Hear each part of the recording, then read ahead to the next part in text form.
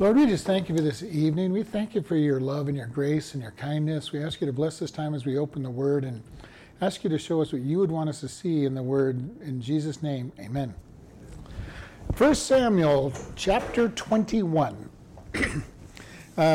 We've been covering the David and Jonathan meeting together and David telling Jonathan that Saul was trying to kill him, and Jonathan saying, no, my dad's not trying to kill you. And then his dad gets angry with him, throws a spear at Jonathan. Jonathan gets angry with his dad, comes back, tells David, yeah, go away, dad's trying to kill you. And if you remember, he renews their agreement for David to protect his children and do good to his children for Jonathan's sake. And we'll find later on when David is established in the kingdom, he takes care of Jonathan's child, the only one that's left, and invites him into the palace to live and be fed. Does anybody know Jonathan's son's name that ends up in the palace? Mephibosheth. Right on the tip of everybody's tongue. You're ready? Mephibosheth. Everybody's ready to name their child Mephibosheth, I know. So, all right, chapter 21, verse 1. Then came David to Nob, to Ahimelech the priest, and Ahimelech was afraid at the meeting. Okay. and was afraid at the meeting of David, and said unto him, why are you alone and no man with you? And David said unto Ahimelech the priest, the king hath commanded me of business, and hath said unto me, let no man know anything of the business whereabout I send you, and what I have commanded you, and I have appointed my servant to such and such a place. Now therefore, what is under your hand? Give me 5 loaves of bread in my hand, or what there is present. And the priest answered David and said, there is no common bread under my hand, but there is hallowed bread, if the young men have kept themselves at least from women. And David answered the priest and said unto him, of a truth, women have been kept from us about these 3 days since I came out. And the vessels of the young men are holy, and the bread is in a manner common, yea, though it were sanctified in the way of a vessel. So the priest gave him the hallowed bread, for there was no bread there but the showbread that was taken from before the Lord to put hot bread in the day when it was taken away. Now a certain man of the servants of Saul was there that day, detained before the Lord, and his name was Doeg, the Edomite, the chiefest of the herdmen that belonged to Saul. And David said unto Ahimelech, and is there not here under your hand spear or sword? For I have neither brought my sword nor my weapons with me, because the king's business required haste. And the priest said, the sword of Goliath, the Philistine, whom you slew in the valley of Elah, behold, it is wrapped in a cloth behind the ephod. If you will take it, for there is no other that here. And David said unto them, there is none like that, give it to me. All right, let's look at this, and we're going to see over the next couple of chapters, we're going to see a lot of David's faults. All right, we've been kind of talking about some of David's faults as we got in here, and we're going to continue looking at a couple of his faults here. It says that David came to Nob, to Ahimelech the priest, and Ahimelech was afraid of the meeting with David and said to him, why are you alone and no man with you? Okay, so David leaves Jonathan.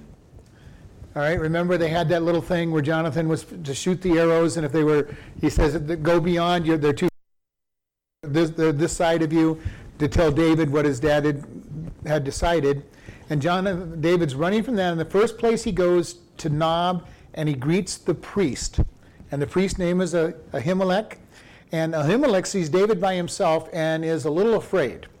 Now, I don't know how much of the problems between Saul and David are known around the country. It indicates here that this priest knows something's up. All right? Remember, David's the general. He is the king's son-in-law. David is not going to go anywhere by himself. That would be almost like the president of the United States showing up someplace without the Secret Service. okay, or a general showing up without his aides, and all of a sudden you've got David here with nobody with him. You know something is strange. And the very first question is, why are you alone and no one's with you? Okay, and it's almost like, do I want to be talking to you? And if the knowledge of the problems with Saul and David are pretty well known, and I have a feeling they were, especially up amongst the elite, the priests, the nobles, it's almost like, are you running from Saul type question. But if nothing else, it's the very least this is not the way it's supposed to be. David is by himself. He doesn't have his adjunct with him. He doesn't have his secretary, the people to run errands for him. He doesn't have the guard with him. And this is really looking to Ahimelech as something that is interesting. And David says to Ahimelech, the king hath commanded me a business and has said to me, let no man know of the business whereabout I send you. And I have commanded you and appointed my servants to such and such a place. And we've been talking a few times about how easily David lies. Okay, and here's another example of David lying. He has not been sent by Saul to go anywhere. And yet he tells the priest, I've been sent by Saul out on a special errand. This is a problem that we see in David, and it's going to be part of David's penchant from this point forward. We're going to see him very likely very quick to not tell the truth. And yet at times he's very righteous. But we see David having problems. Now, I really, though, appreciate the fact that God shows us that David isn't a perfect man in any way, shape, or form, because that tells us that God called David a man after his own heart. How does he look at us when we fail? No different. If we fail, we repent, we're in Christ, he looks at us and says, these are my children, I love them. I'm going to use them. David was used, he's going to be used. He's killed Saul, but he's going to be, killed Goliath, not Saul. But he's going to be used to do great things all through his lifetime. And yet we see he was a very frail and weak individual. We'll later on see in his life that he wasn't a very good father.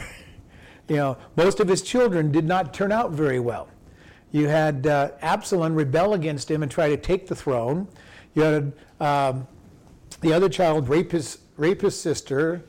So we have all kinds of problems and David never dealt with any of these problems. So David has some real serious flaws. But like I say, that's great for us because it shows us God's grace. It shows us how gracious God was to David. If he was gracious to David, he'll be gracious to us. He'll be gracious to us, exactly. And that's why I like when God shows us the problems that different people had. And it's really wonderful to see that God uses the weak all through the scriptures, because that just means he'll use us. And we see David just saying to him, hey, I've been commanded by Saul to go do something. And I can't really tell you what it was because I've been told to do something. And then he goes, now therefore, what is under your hand? Give me 5 loaves of bread or what there is. So he says, hey, I'm on urgent business. The king sent me. Give me some food. 5 loaves of bread. And the answer to the priest is, and the priest answered David, there is no common bread under my hand, but there is hallowed bread if the young men have kept themselves at least from women. Now this is something that is very interesting. Who remembers what the showbread is? Anybody remember the showbread when we were talking about it way back in Leviticus? Every week they had a bread that they would make, and they made 12 loaves of bread in the priest, and they took it into the holy place, and they presented it before God, and they would sprinkle frankincense and oil on it, and they would take the old bread out, and the priests were able to eat those 12 loaves of bread, and it was for the priest to eat. This is the bread he's talking about, the showbread. It's set before God for a week. So the bread that he's talking about is at least a week old. So they can eat the bread after the week old. When they put the new bread in its place. Was there leaven in the bread? There was leaven in this bread, yes. Just the priest, you said there, just the Only the priests are supposed to eat this bread. Now, in Hebrews, they talk about the fact that David ate this bread, okay, that wasn't meant for him. And God gave him a blessing and all that stuff on it. But I just want to make sure we understand which bread this is. The hallowed bread that he's talking about is the showbread. And the showbread was baked. It was 12 loaves that were put into the holy place to sit before God, representing bread, the food, the spiritual food. And it was sprinkled with frankincense and oil. And he says, that's all I have.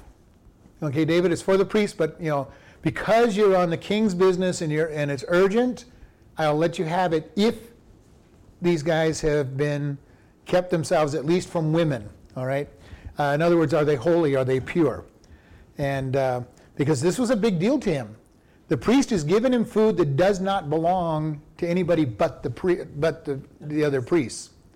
So this is a really big deal that's going on, and David says, it's of the truth, no one's been with these guys.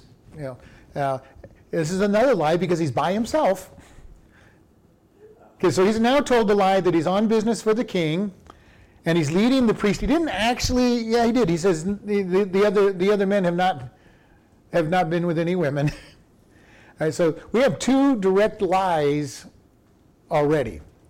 Yeah, I kind of feel sorry for David, at least in his earlier years. He had a lot of problems with the truth, obviously, and God shows it to us. And the next chapter, we're going to see his pride coming out and his anger coming out. But, he goes, we've been kept away for these 3 days, and everybody is pure. And so the priest goes ahead and gives him the bread. And, there's really, again, we're seeing God's grace in all of this. God provides through the priest something he's not supposed to have. So we see the grace of God being offered to him.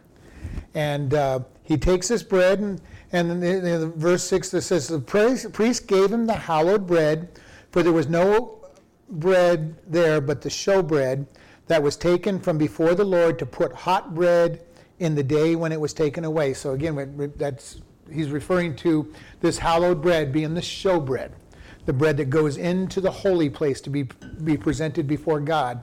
And remember, we talked about way back when there's 12 loaves. They represent the 12 tribes of Israel that were put before God. And that was also in the place where the altar of incense was burning all the time, which represents prayers. So it was that Israel was put before God and prayers were offered, and it was just symbolic. But it was a special bread that wasn't common. It wasn't to be given to anybody but the priest. It wasn't even to go to the priest's family. It was literally to go just to the priest on this bread. So they take this bread, he gives it to him, and then we have this little vignette in there in verse 7. Now a certain man of the servants of Saul was there that day, detained before the Lord. His name was Doeg the Edomite, the chiefest of the herdsmen that belonged to Saul. We want to remember this guy because he is going to play a part in a couple of chapters to get all the priests killed. Because he's going to report to Saul that David was there. And so this is just one little verse where it gives us this foreshadowing of what is coming. And this is a man who's fairly important. He's the chief herdsman. He's an Edomite. Remember, Edomites are not the most friendly with the Israelites in the first place. And he sees David. All right? And this is going to cause a problem in the future. But it just gives us a little foreshadowing here. And it says he was of the house of Saul. He took care of everything that was Saul's. He's a servant of Saul. And again, if he knows what's been going on between Saul and David, he's probably seeing dollar signs and rewards in his eyes. And he definitely sees them later on, even if he didn't know about it at this point in time.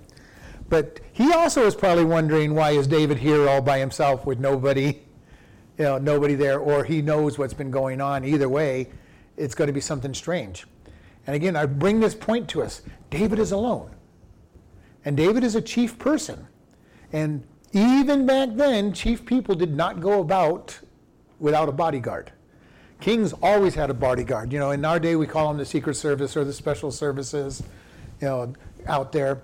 But even in that day, they had a bodyguard. The king never went anywhere without his bodyguard nearby.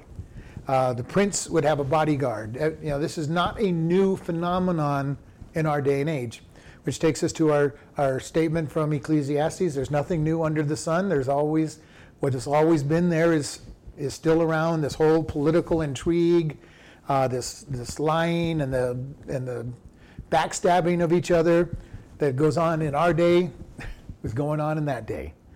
And it's an amazing thing. When you read the Bible, I've listened to so many people going, well, how can you read that book? It's so old and out of date.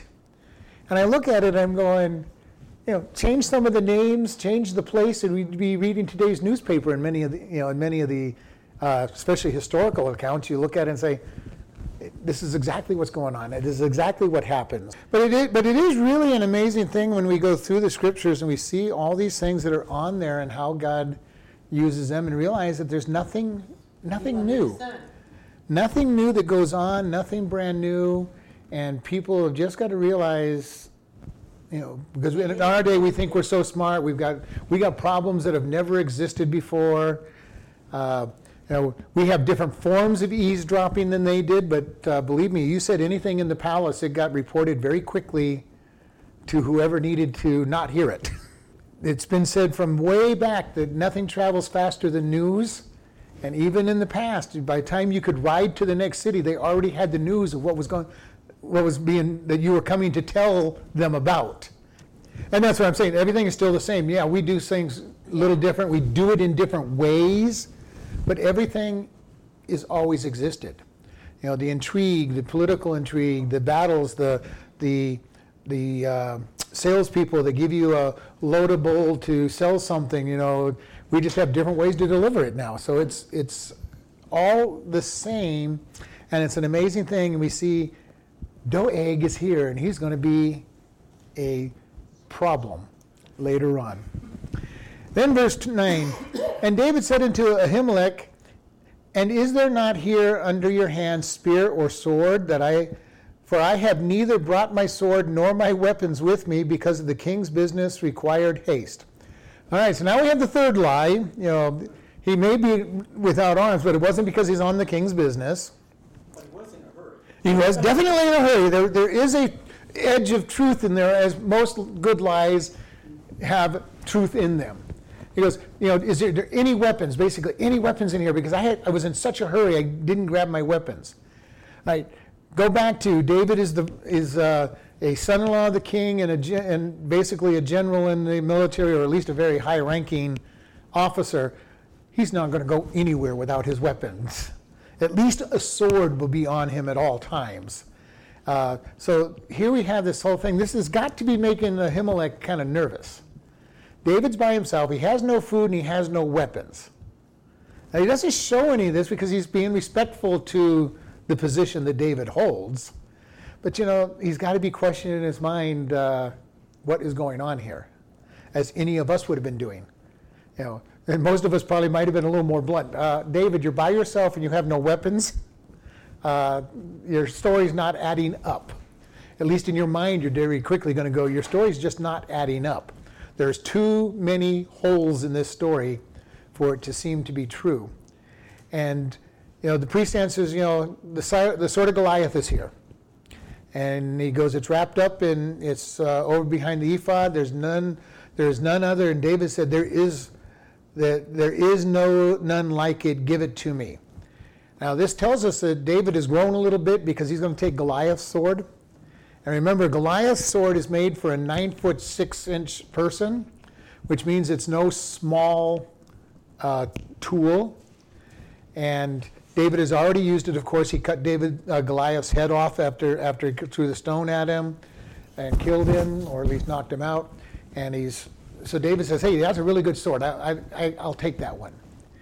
And, so we see this going on before him, David lying to the priest. This is a pretty big deal because, usually people will be honest to priests and pastors.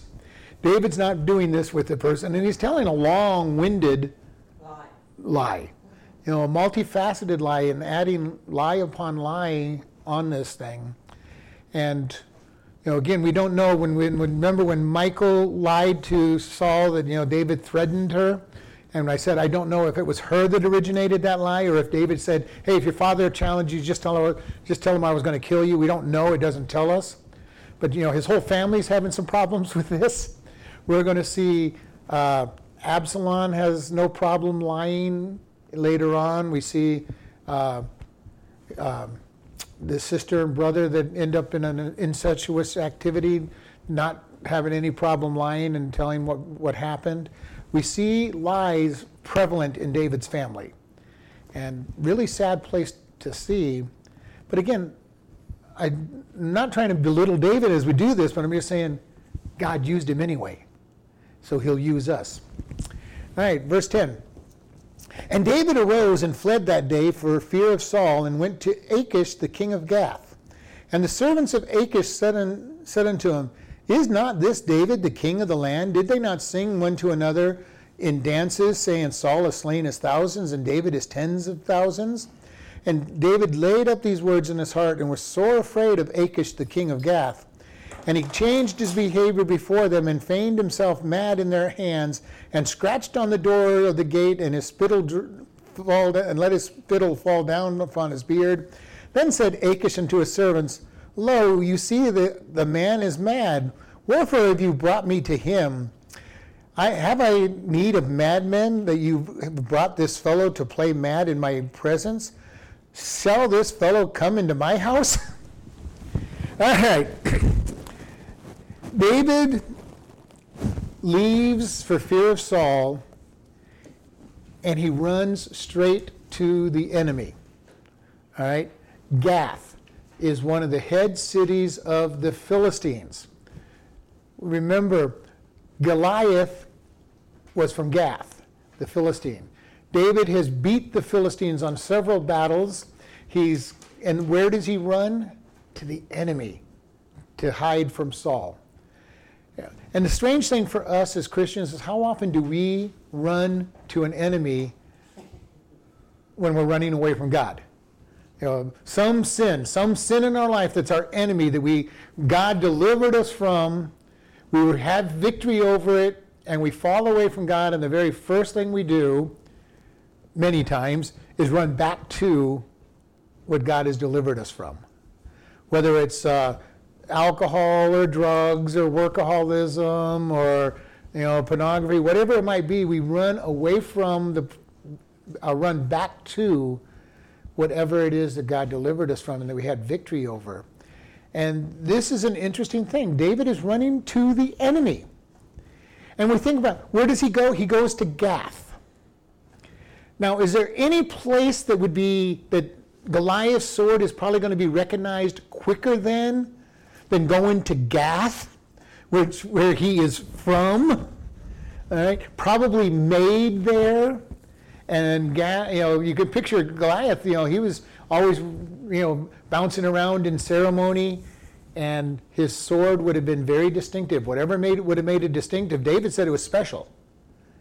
So what's he do? He takes the enemy's sword back to his hometown to try to hide, because it doesn't seem to say that he told him that he was David. All right. So he runs back to the enemy with a telltale sign that he has Goliath's sword. All right? And they know who killed Goliath, and they know that any normal soldier would have taken the spoil and kept it. All right? Remember, we've talked about this. Back in that day, when you fought a battle, part of your pay was to take the spoils. You would take their weapons, their clothes, their gold. I don't know why people wore their gold and silver, but they took their gold and silver into battle, probably to show how important they were. But when you would kill people, they would spend the next day after the battle just taking everything from the bodies. And that was part of their pay. They weren't professional soldiers. They were taken from their farms and their business and set out to battle, and their pay included getting as much as you could from the dead. And unfortunately, sometimes from the cities that you conquered over, you took everything out of the cities. See, back then they did lootering too, Yeah, they looted very, very efficiently. They called it spoils, but it was looting. Looting. And when David gets to it in verse 11, the servants of Achish said unto him, "Is not this David the king of the land?" Okay, now they didn't quite have that right. David's not the king of the land, but he has led the army so successfully and has these songs being sung about him. And they even quote the song, that did they not sing and dance? Saul is slain his thousands and David his tens of thousands. In their mind, they've jumped to the same conclusion Saul did. And remember, Saul, when he heard this, got irritated and said, "What more can he have but the throne?" And that led to his hatred for David. The Philistines already believe that he is king because they've heard the song. The people obviously love him enough to make him their king. He's killed Goliath. He's gone out into battle several times. He's being attributed with 10 times the kill ratio of the king. So in their minds, he's got to be king. They haven't heard about an overthrow of the kingdom, but all the rumors they're having is, this David is really special. He's got to be king. If he's not the king, why would the king put up with him getting this kind of reputation? And you've got a picture, and this is why Saul hates David, because he does understand the world's way of looking at it. If somebody is getting that much glory, the next thing has got to be your position. And that's how Saul looks at it. And this is what the Philistines say. If he's getting that much glory, he's got to be king. Only a king, and only a king. And if he's not king, then the king that he has is actually a fool for letting him get this kind of glory. And we saw, if you go through history, over and over again, kings would kill their sons if their sons got too popular with the people. If they got if they thought they had gotten too popular with the people. If they were too victorious in battle, they would kill their sons. Kind of a strange thing, but they were worried about being overthrown. You would think, oh, my son's doing really good. He's going to make a great military leader. He's doing really good. I'll let him have fun. But they were always worried about them getting too popular with the people. And we got to keep this in mind. It's still true in our day. People in power want to keep their power, and they will do whatever it takes to stay in power, even if it doesn't make any sense. Kill their strong leader, put him into power in the first place. Destroy things that make that are being more popular than them. In recent days, we had Hitler start a two-front war when he knew that was a really bad thing to do, but he needed some victories. We see all kinds of very bad decisions made in history by people wanting to stay in authority. Even in the business world, you see some businessmen make some very bad decisions because they need something. They need a little extra sale. They need whatever. So they'll make a bad decision so that they look good, at least temporarily, because somebody's angling to take their business over or take their position. And here the people understood, if David's that popular and the king hasn't taken him out, he must be king. And they jumped to a bad conclusion. And David hears these, and he gets a little bit afraid. He starts thinking, what have I done? Okay, at least in Israel, I just had King Saul trying to kill me. Here, these guys have a real reason to kill me. Saul he at least had a chance to be able to convince I haven't done anything. In Philistia, he didn't have that. He's killed Goliath. He's won victories. He's killed thousands of their people. They have real reasons. If they had it, and I'm sure they did, he might have been person of interest number one. Have you seen this fellow? 10,000 gold pieces for arrest information relating to his arrest and capture. David would have been that number one criminal as far as the Philistines were concerned. So where did he run? Philistia. This is the problem when people do not obey God. They do some really insane things sometimes. And we've all been there where we find ourselves doing, how did I end up here? What brought me here? Must have lost my mind temporarily. And we did lose our mind. David's lost his mind. He runs to the Philistines for protection. And all of a sudden he gets there and he realizes, this is not good. I am not at a good place at the moment. Now we kind of all laugh because we see through it, but how many times have we done just that in our life? We have run someplace and then we open up our eyes and come to our sense and go, what am I doing here? How in the world did I get myself into this mess? And that's where David's at. Running to the enemy to be protected from the person who is considering David his enemy. David would have been much better running to Egypt because they're not a direct conflict with him, or maybe even going north to but he ends up going to probably the worst possible enemy he could go to. He's defeated them several times in battle. He's killed their champion, and he's wearing Goliath's sword. Not really smart moves on any part of this direction. And verse 13, then he changed his behavior before them. All right, so we're going to see another lie. This one is a self-preservation lie. Probably, he's in a bad place, and instead of trusting God, he decides, I'm just going to tell another lie. And he says he changed his behavior, and he feigned himself mad in their hands. He scratched at the doorpost, and he let his spit dribble down his beard. And you got to pick, David. Good actor. He's going to convince him that he's insane. And nowadays, now too. And he's scratching at the gates, and like let me out type thing. He's scratching at them. He's dribbling the spit down. He's acting like a madman. And Achish the king is kind of interesting. He looks at him and said, "Lo, you see that the man is mad. Wherefore have you brought him to me?" Before David was acting like this, they thought they'd had the great catch. We got David.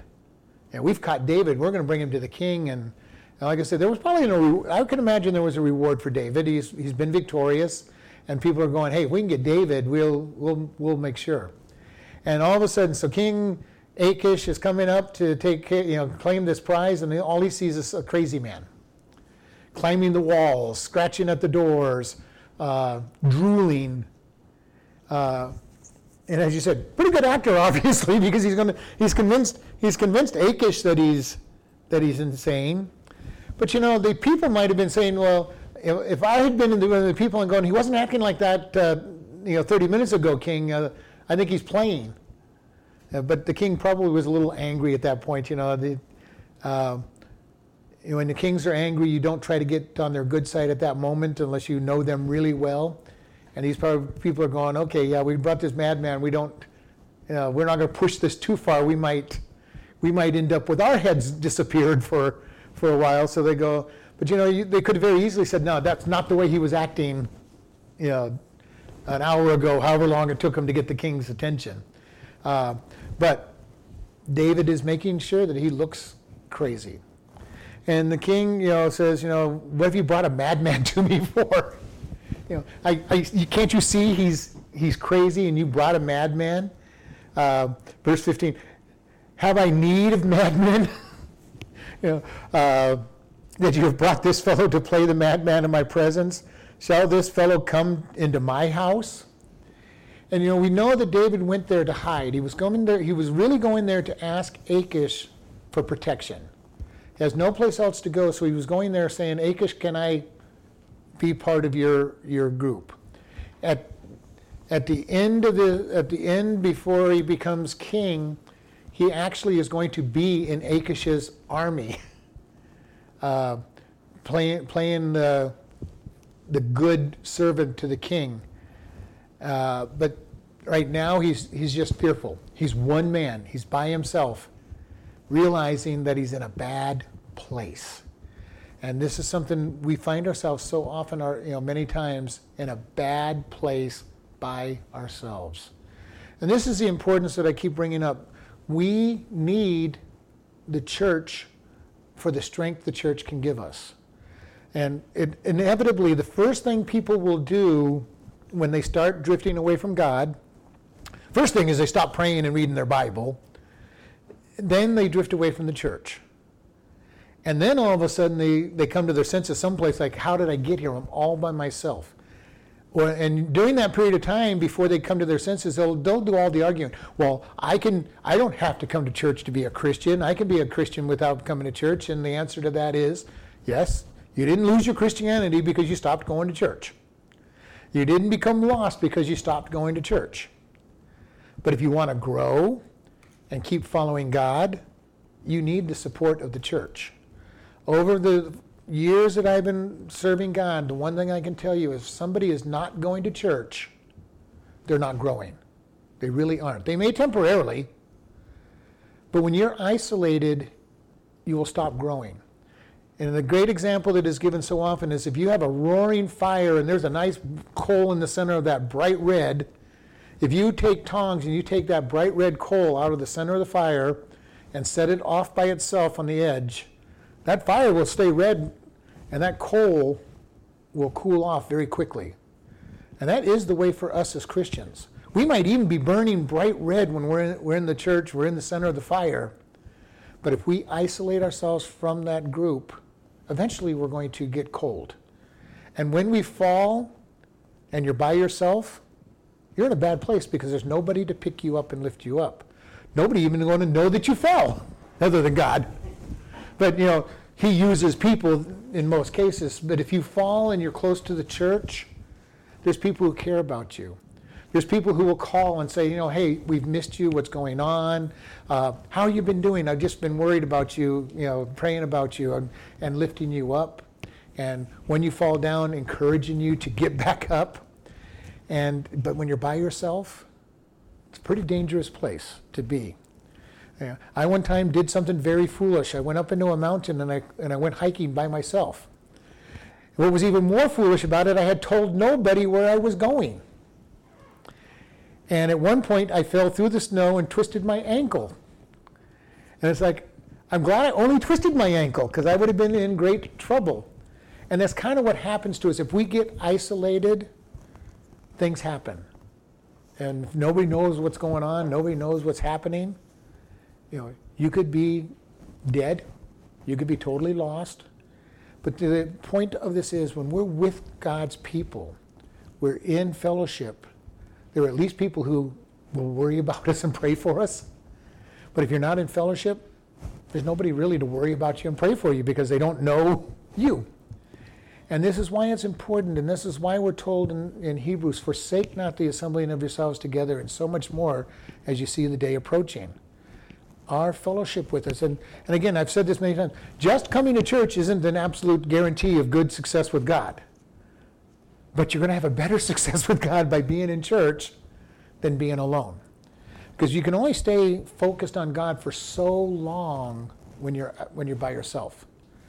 And our flesh will eventually take us down. It just happens. Somebody leave, and a lot of times they'll leave and they'll just get angry with the church and they'll still read their Bible, maybe pray for a while, but eventually they start drifting away from it. And it's very important to stay focused on God and be with the body of Christ so that we can lift up one another, and you can lift up people when they're down, they can lift you up when you're down. And it's critically important that we do this. David's lost himself, he's gone to the enemy for help. Then he has to act like a crazy man to get out of it. And I don't know if he had to. He could have depended on God to get him out of it. But his answer was, I'm going to act like a crazy man to get out of the problem. And that's exactly what we do when we've isolated ourselves. We end up doing crazy things. And a really bad thing about this, usually when we go off and do really dumb things, when we start doing it, we can come up with all kinds of reasons why it was a good thing to do. Well, God, I just had to do this because, and God's just like, yeah, I don't think that was a very good answer. And we won't think it's a good answer when we get back with God. But when we first get there, we'll have all kinds of excuses on why it was the best thing to do. David's saying, I just had to get away from Saul, so I went to the nearest border that there was. Yeah, it happened to be the Philistines, but, what's the big deal till he gets there? And we oftentimes will make these kind of excuses. I've seen over the years where somebody will get married to somebody who's not a Christian and say, they'll convince themselves they're doing it the right thing. God, we're really in love with each other. I'll get this person converted. Usually it works the other way around. Now, in a very rare circumstance, it'll work out, but that is so rare it's not worth the effort. Or we'll get ourselves caught up in something and say, well, God, you just can't run a business without, giving these false advertising and lead people the wrong direction. God, if I ran my business honest, I wouldn't be able to stay in business. As you're getting run off to jail for false advertising or whatever it might be, you're facing fines. We justify so much of what we do because we're not following God. And then when we get in our right mind, we realize, boy, what was a really dumb thing to be doing. I shouldn't have done that. So we want to stay focused on God. We want to stay in intimate relationship with God. So in the long run, we can work it out and say, God, I just wanted to follow you. And we read all these different stories in the biographies and in the Bible. When people do it the right way, God is in it, and he makes it work out. He's going to make things work out anyway. We look at Abraham and Sarah having children in their 90s. And when the angel first told Abraham and Sarah that she was going to have a child, she laughed. And why did she laugh? She goes, I'm past menopause. Okay, I'm not even having periods anymore. I cannot have children. And this crazy man talking to my husband says I'm going to have a child. By sight, she was absolutely right. There was no way she was going to have a child in any way, shape, or form. And yet, a year later, she's had her child. When God is involved, anything can happen. And he makes things happen. The children of Israel in Egypt as slaves. And God says, I'm going to deliver you. Oh yeah, you're going to deliver us, God. The Egyptians are the mightiest army in the empire in the world right now, and you're going to deliver us from them. And God took them out by showing his hand. If we just trust God, we can see him work. And when we're in that point of trust, there's no way it seems to make sense. Children of Israel in Egypt saw no sense in being that they were ever going to be delivered. Sarah saw no sense that she was going to have a child. We see it over and over in the scriptures where it doesn't make any sense for something to happen the way it does. We look at the life of Joseph being sold as a slave. No sense in that at all to him. He's got a promise from God that his brothers are going to bow down to him. And he's sold into slavery. Thinks he's never going to see his brothers again. Can you imagine, God, you gave me this dream, what's up? Matter of fact, you gave me 2 dreams, God, and now I'm being sold as a slave, and I'm never going to see my brothers again. How is it they're going to bow down to me? Well, we know the rest of the story. They ended up bowing down to him. We see this over and over again in the scriptures. How can so much happen? We see the story of Jesus, that he was going to be called a Nazarene, be born in Bethlehem and spend time in Egypt. Looking at those scriptures, a lot of times before it happened, everybody's going, this doesn't make any sense. A Nazarene would be born in Nazareth, not in Bethlehem. And what is he doing in Egypt? And yet we know exactly by the gospel message how it all happened. We need to have this place where we have faith that God is going to make things happen. And that's the great thing, that we can just take and say, God, don't know how you're going to do it. I don't know how it's going to work out the way you say it's going to work out. I'm just going to trust you and learn to not try to do things our way. And it's so easy to want to do it our way. God, I think I'm going to do this. And I've shared with you, I spent 6 years fighting with God, doing it my way. And having him stop everything, not let it work. When I finally gave up, he fixed the problem in less than 6 months. I spent 6 years fighting with him. Don't spend 6 years fighting with God. You'll lose anyway. It's not worth it. Be willing to trust him and say, God, I want to do it your way and the way that you want things to work out. All right, we're going to close in prayer. Lord, we just thank you for this. We thank you for this lesson. Lord, help us to learn to do things your ways, to follow you and be obedient to you and not make mistakes that lead into costly errors. And we just ask you to go with us about our business. In Jesus' name, amen.